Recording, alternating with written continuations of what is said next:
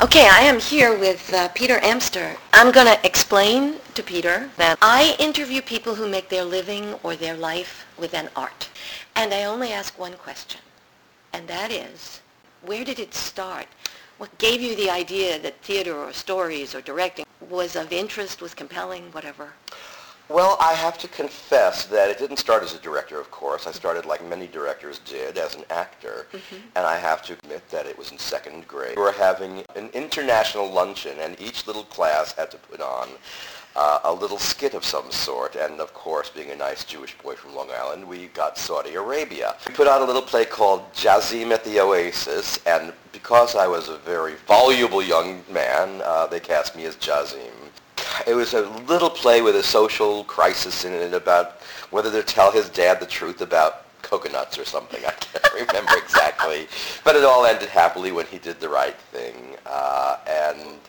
I guess that's the first time I was bit by that. Oh, actually, I have to take it back.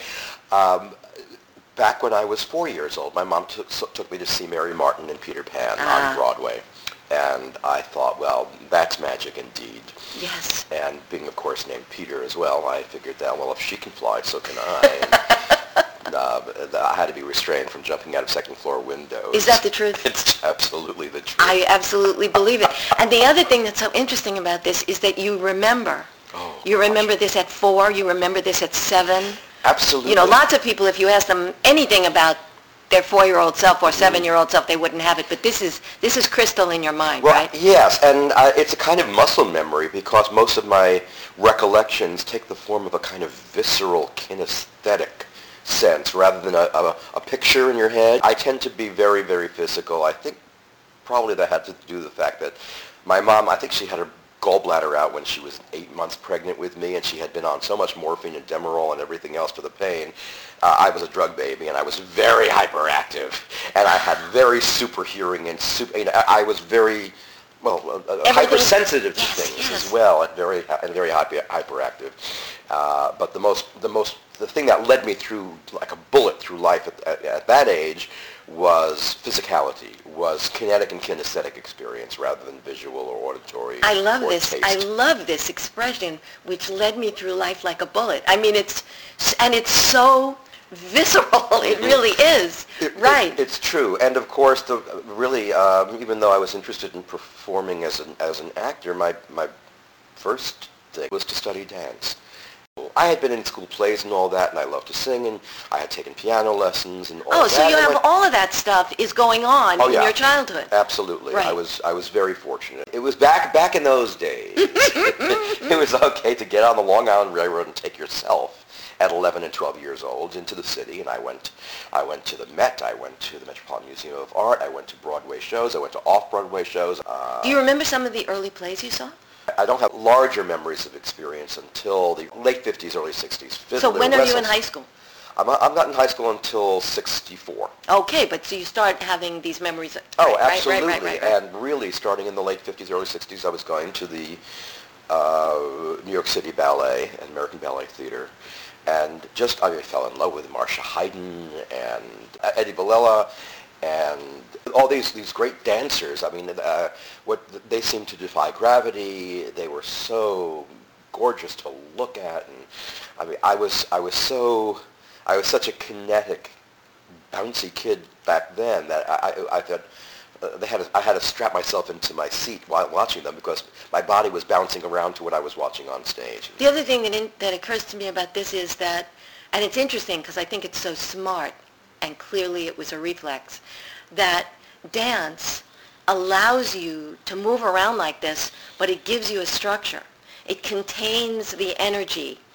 It allows you the expression of the energy, but it doesn't get you into trouble. No. Do you know what I mean? It's exactly. It gives that virtual sense of force a structure. Yes. If you didn't have that could have been very problematic for you. Well, and I could have been also an athlete. When I got into high school, I was also on the track team. And I was also very fortunate to move to the Five Towns, which had a very progressive arts program. So it was a class called the Humanities. They took 15 kids and created this class, which started with the Greeks and dealt with all of the arts going all the way forward to contemporary, studying art criticism, philosophy, all of the visual and physical arts. And we would go on field trips to the various museums and with really good docents.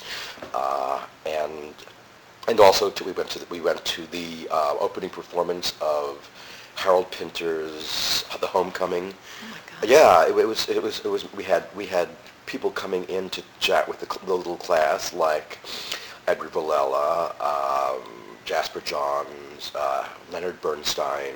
They came to our class. Oh my God! It was an extraordinary. It was as great an education as anything can be imagined. So to George W. Hewlett High School, I say thank you for that. Well, the other thing again that occurs to me is that this was not only sanctioned, right? You got the idea that you were allowed to think that this was a valuable thing to do with your life. And a viable one. And a viable one, exactly. And there were other kids who also had this point of view. You were not standing out being the only one. There was, and the level of discussion about was really quite high-minded and very satisfying. However, I was also having pressure, like so many nice Jewish boys my age, to go into, to become a doctor. Of course. And of course, I was very good at science and math, much more so than English and that. And so when I went to Northwestern, when I graduated, I went to in the 6-year medical program. I had one of those wonderful Jewish mothers that grabbed by the ear and stared intently into your eyes and says, "If anybody's going to cure cancer, darling, it's you." I love that. I wanted to do what I wanted to do, and so in the middle of, I think, sophomore year, I switched from to a theater major. I'll have to hand that baton to somebody else to run with anyway. Mm-hmm. I kept going back and forth to New York, seeing shows and all that, and I decided, you come to the crossroads. You have to decide what is it that you want to do with your life. I love the idea of research. That's probably what I would have done if I had stayed in medicine, because I was very interested in diagnostics and research and that kind of stuff. Anyway, backing up just a little bit, I went to there was a selected high school student program up in Potsdam, SUNY Potsdam, New York, that took high school kids from all over the state, and we took college courses, and I somehow applied and got into that, and met a girl that I liked, and she was studying with Iglevsky out in Massapequa Park, and I said, all right, I can do that. And so I started studying dance back, I think I was a sophomore in high school. And that was, I felt liberated in a kind of way. That even in the stricture of classical dance, of ballet, that I was finding a kind of expressiveness. Well, it turned out that my body really wasn't able to do what I wanted it to. I've since had hip replacements, and the doctor says, "What did you do back then?" I said, "I was a dancer." He said, "No, you weren't. You couldn't be, because your hips have been malformed since birth." And so I realized that what I was doing was mind over matter, trying to get my legs to do what they were supposed to do for ballet. Well, anyway, when I went to Northwestern and was even doing all my classes for medicine, I was also taking jazz and modern dance. So I kept going as a dancer, but I also switched into theater, and I started studying acting and all that. I was a terrible actor. Why? I didn't know what the hell I was doing. I didn't understand the connection between the inner life of yourself and the inner life of a character. I didn't know how to be in the moment. When an actor is in the moment, they expand in there and they become larger in life. Their presence grows, their aura grows. When they're in the group, profoundly in the moment on stage, there are two things that pull an actor out of the moment. That pull you into the future if you don't know your lines and you're worrying about what comes next. You're in your head. Yes, or you're worrying about what the next beat is going to be or the next action is going to be. You get pulled into the past when you are critical of yourself in the moment and say, that sucked. Oh, that was good. That was bad. Nah, I could have done better. The critic that's on your shoulder saying you're good or bad is pulling you back into the past. You have to let go of the critic. You have to learn your lines and know what you're doing and be confident in what comes next and just be there. I didn't know how to do that. I was too much of a racer. Yes. Too impatient to be a good actor at the time. Now, did somebody tell you this then and you simply couldn't do it, or you never understood it until No, I later? kept doing it. I mean, I was good enough to get by at it, and since I was also a singer and a dancer, Oh, right, you had all these... I had all these other talents, and they Right. say, well, he's triple threat, so he's not a great actor, but okay, but he fine. can do this, he can do these other things, so there are certain roles that he can play where that wouldn't make too much difference. So I got hooked on Gilbert and Sullivan. In which you don't have to act very much. Well, you do.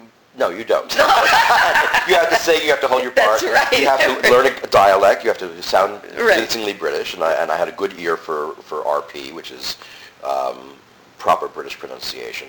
And so I was one of the founding members of the Gilbert and Sullivan Guild at Northwestern because it was just forming, and that's where I started. And I was also starting to choreograph. And I choreographed a few shows and was in a few shows at Northwestern.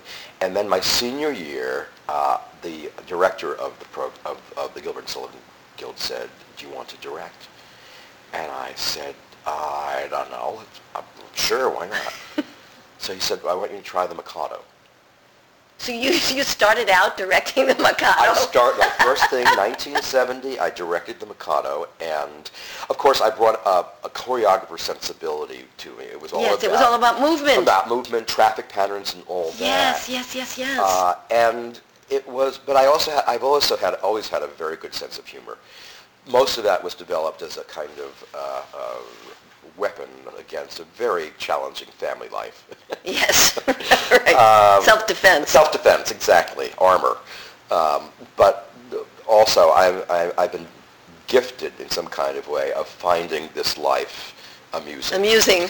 Very clever. Very, very clever. I can't take complete credit for it, though I'd say I have cultivated that because I find it also a more pleasant way of moving through life. Yeah. It's interesting because it seems to me that you have been presented with a number of challenges, and rather reflexively, not consciously or intellectually, you have found coping mechanisms that help you deal with the challenges in the most positive way. Do you understand what I'm saying? I do.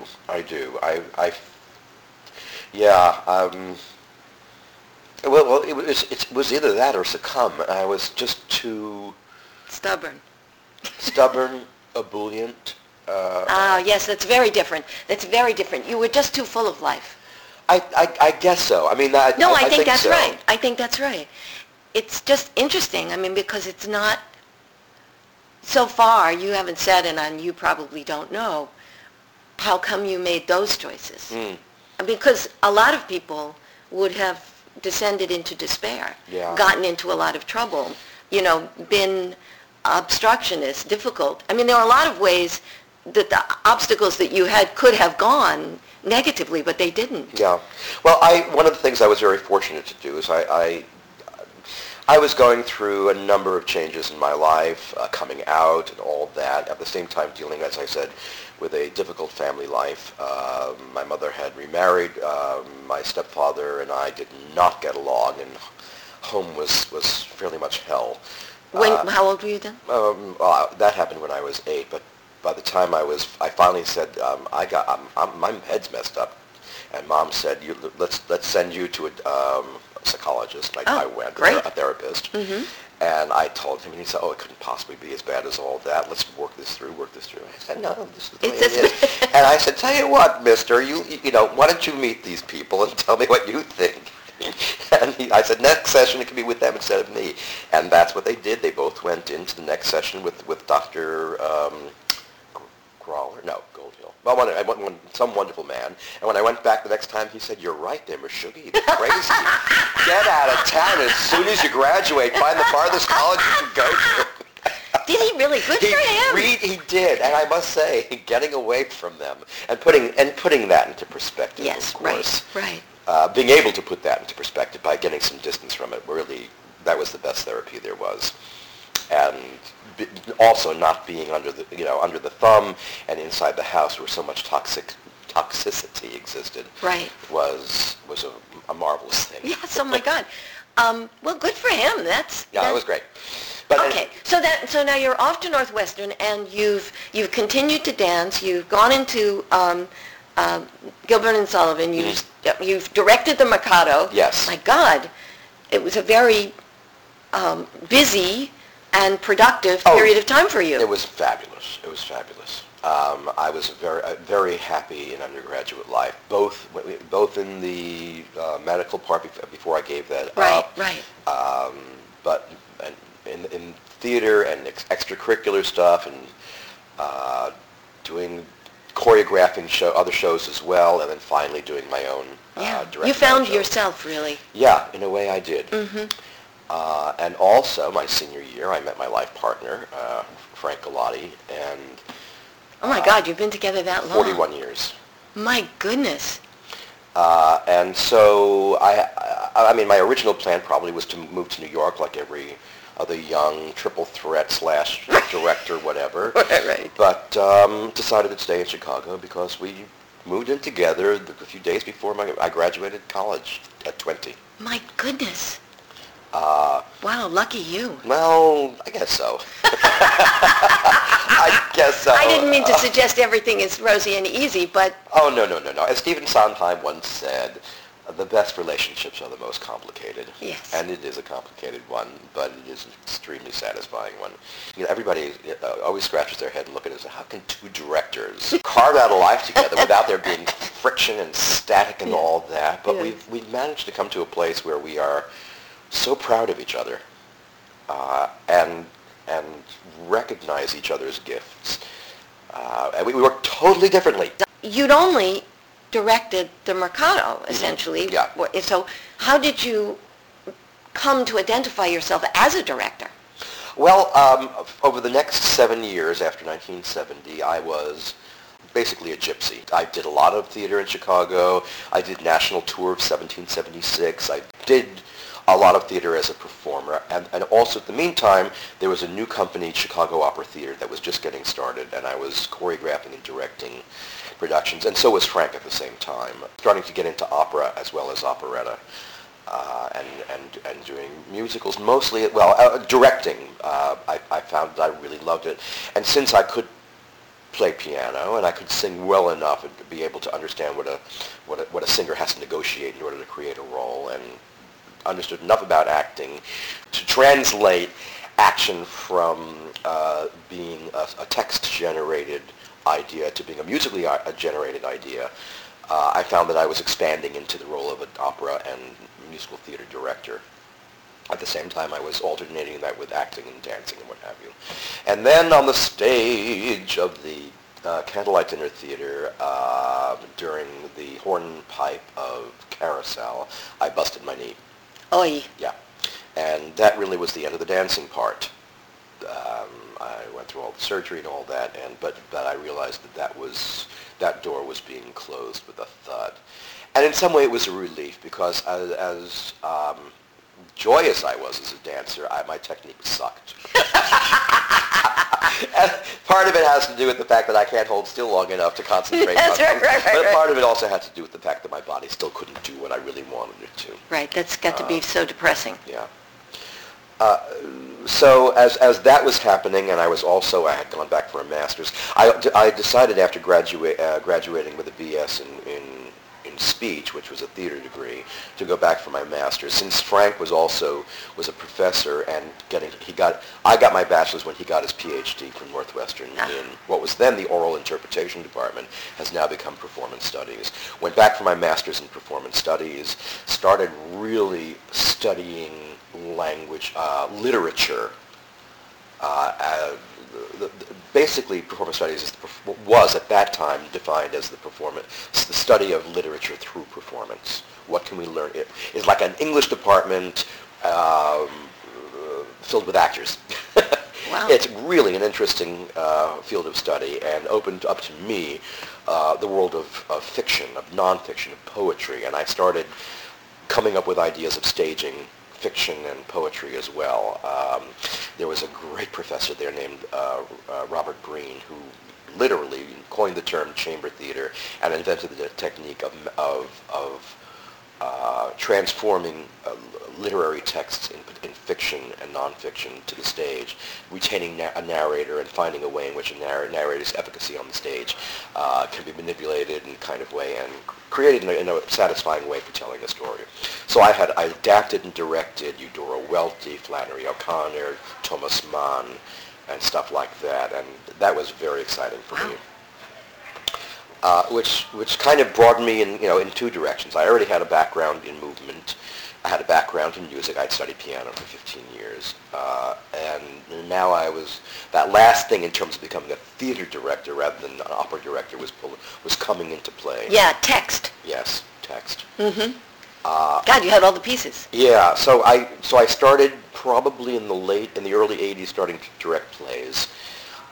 I was very fortunate also to have a dear friend who was, Frank's friend first and then mine, Libby Apple, who was was a director at the Goodman, worked on her master's at Northwestern, and she was teaching at the Goodman, then became the artistic director of Indiana Repertory Theater, and then from there moved on to the 10 years as artistic director at the Oregon Shakespeare Festival, the largest theater company in the United States, except for Lincoln Center.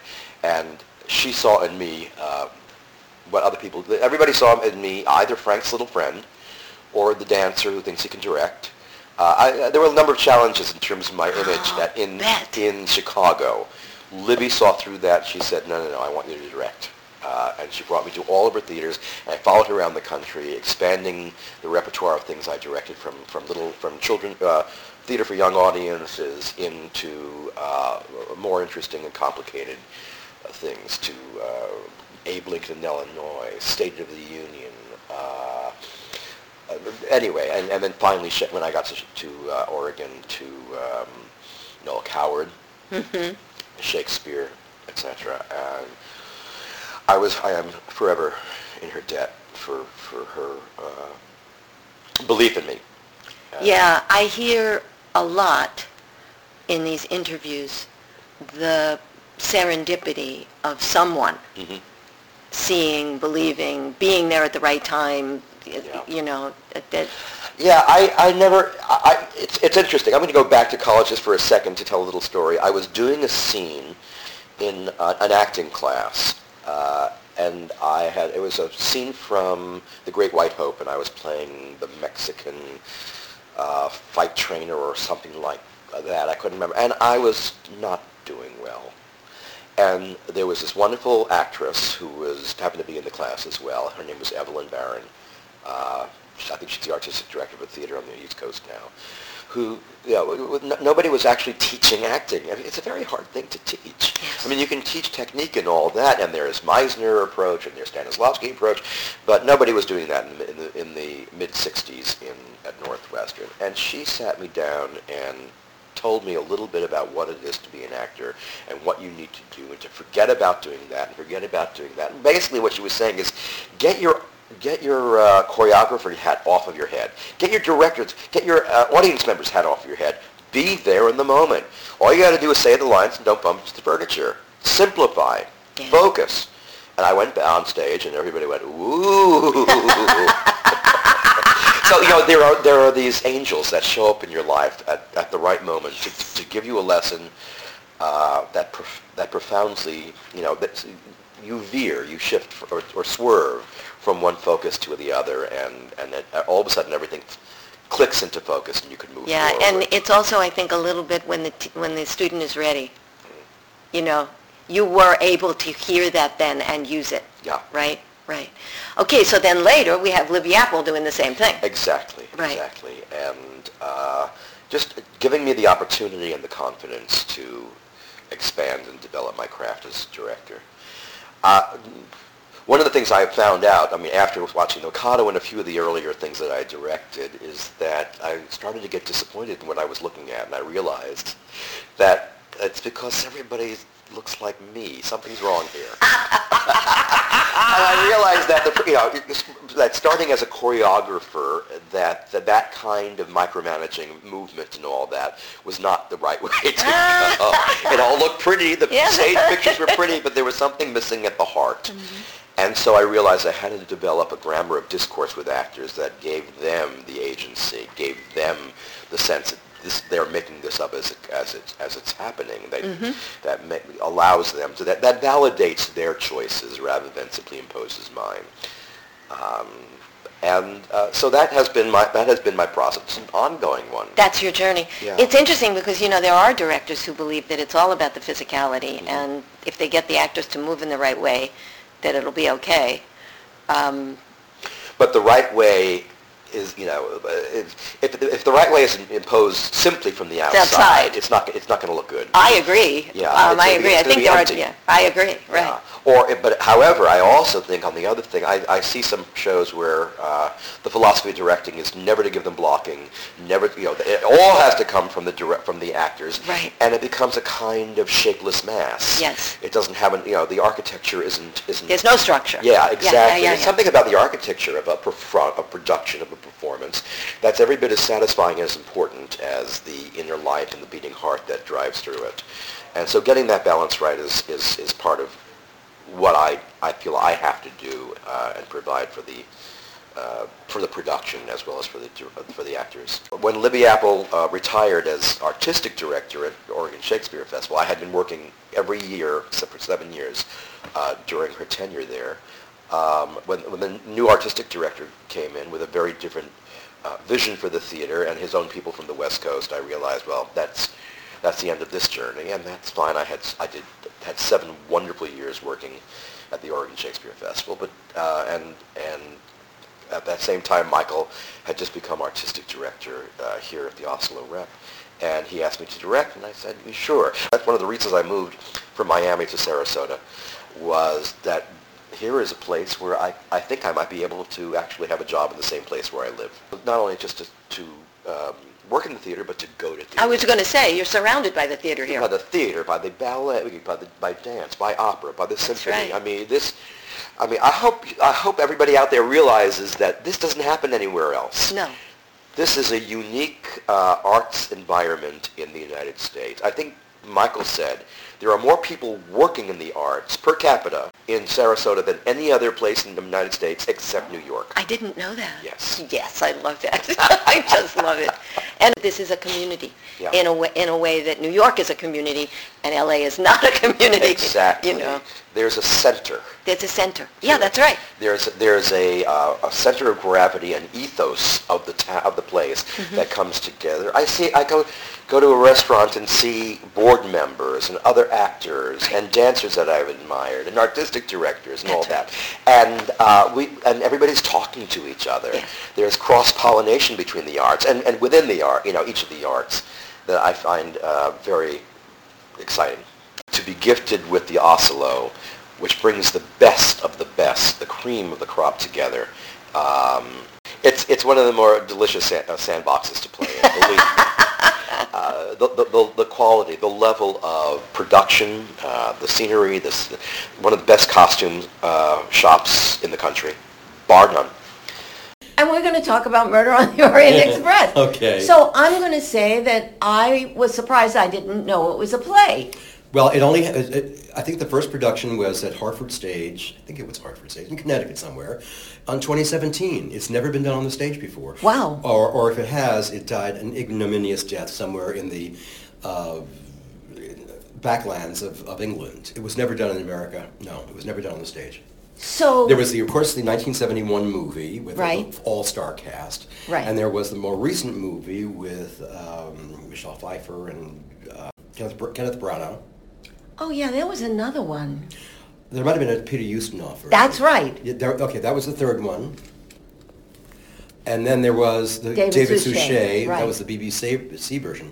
So it's been filmed a number of times. Yes. But it hasn't been on stage. This is what I've heard. I Right. haven't actually done the primary source research on this. Okay. So I've heard that it was the Christie estate that had asked Ken Ludwig to do a stage version of it. Anyway, they said, well, let's take a look and see if this is going to work. And so he created a script, and they said, all right, let's try it out in a regional theater, and it was fairly successful. Okay. And Paul, the set designer, saw it, and he thought it was awful. And the reviews, and it's been done 2 other places already, beside that one. And now there are like 5 productions or 6 productions in regional theater that are going to happen. Right. The Christie estate is very smart. Oh, yes. Oh, yes. Yeah. I think they thought, well, okay, Mousetrap is closed. We got to get something else out there. Yeah, right. And this offers that. What I found in reading this is that there was not necessarily clearly apparent and jumping out in your face, but the opportunity of telling a deeper story. That the comedy kind of created a rhetorical strategy so that when things turned serious, it kind of caught you by surprise and caught you by the throat. Really? Yeah. 1928, Agatha Christie just got through her brutal divorce with her husband, was invited by friends to go on an archaeological dig in Syria, I think it was, and they said, come on down on the Orient Express. And she got on and she said, whoa, this is kind of cool, and she filed that away. A few weeks later, the Orient Express got stuck for 7 days in the mountains in a snowdrift, and she tucked that one away. That was in 20. Then in 1932, the Lindbergh kidnapping. And she certainly filed that one away. And so she had 3 points to create a story with. Of course, this is based, without giving anything away, what they call the Armstrong baby as opposed to the Lindbergh yes, baby. Right. But it's based on the fact, and the very similar facts, that even though the wealthy family paid the ransom, and yes. it was quite a ransom, in the original one it was $200,000, which is about $12 million in today's money. Wow. That the baby was found dead in the woods. Yeah. And of course it was devastating, and Lucky Lindy became Unlucky Lindy and all that. Yeah. And it rippled around the world. So Christie used that as a kind of basis of, and that's one of the first things in the play, is a kind of in-the-dark voiceover of this baby being put to bed. Oh, you're kidding. Ooh. Go to bed now. Who's going to tuck you in? Nanny, yay. And all that. And we hear a door open, and we hear, no, who are you? It's all in the dark. And finally, really? Yeah. And then her scream turns into a train whistle, and then all of a sudden on stage is good evening. It's I am Hercule Poirot. Oh my God! Oh, that's so clever. It is very clever, and he's a kind of narrator at the beginning and the end. What I found interesting and a little unsatisfying in everything I read is that the grief of the loss of a child in reality never goes away. No. And you kind of lose sight of that. It's reported, but it's not palpably there. Yeah. The way that kind of pain, those kinds of wounds are there. So I've decided in my version of it, which is not necessarily in the script but mine, to keep that image and that presence refreshed and refreshed and refreshed. Wow. So that it's, as I say, it's balancing the shtick shtick and the stakes, and we'll see how that works out. But okay, so now earlier you said instead of 12 people there are 8. Right. He got rid of 2 and combined 2 others into the characters that exist. So, for example, instead of there being a countess and a doctor, there's a countess who is a doctor. Instead of there being the Swedish girl who takes care of African babies and all that, right. And then there was Fräulein Schultz who took care of the princess. Yes. She's combined, and the conductor says, "So where is Fräulein Schultz?" Oh, Fräulein Schultz has had a medical thing. She had a cardiac incident, but she's German, so it's not going to do anything. But and so instead, I'm bringing along Greta Olsen, yeah, right. who works for little babies. Yes. There's no humor in the movies.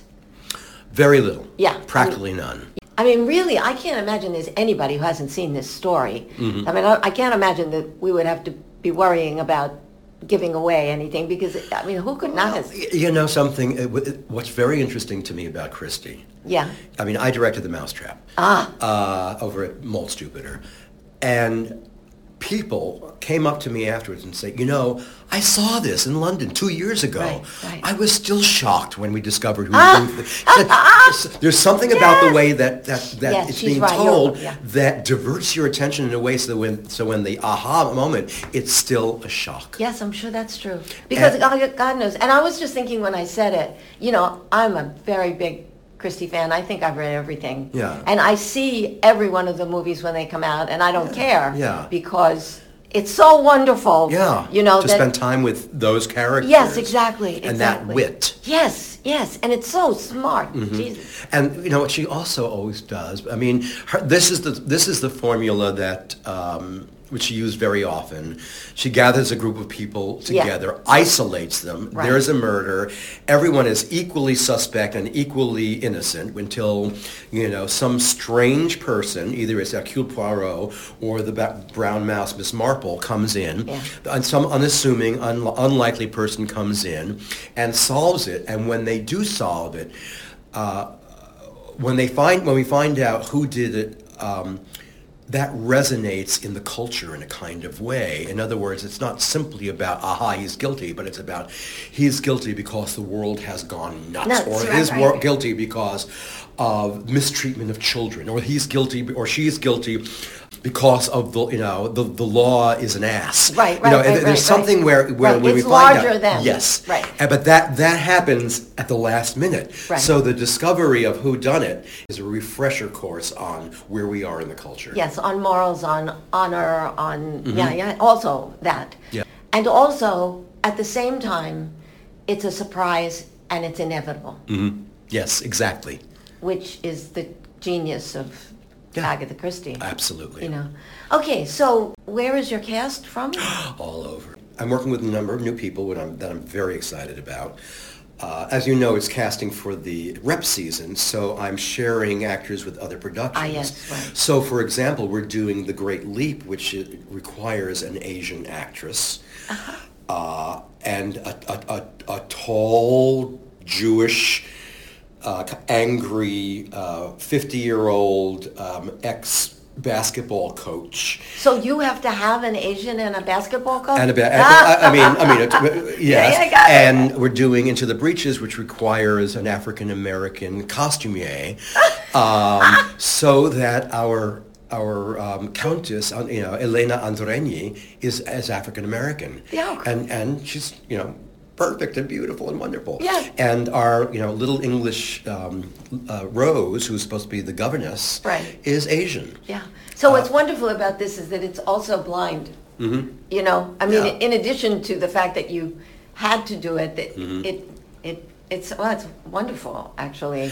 Yeah, and it's something that we as soon as you see them, you go, oh, okay, of course, fine, right. good. Yeah, right. And as long as the Countess can charm the pants off of all the men in the room, which she does, we're good. Yeah, right. And also as long as our little English, governess looks like a fragile lily and has nerves of steel and has a perfect RP, we're good. Yeah.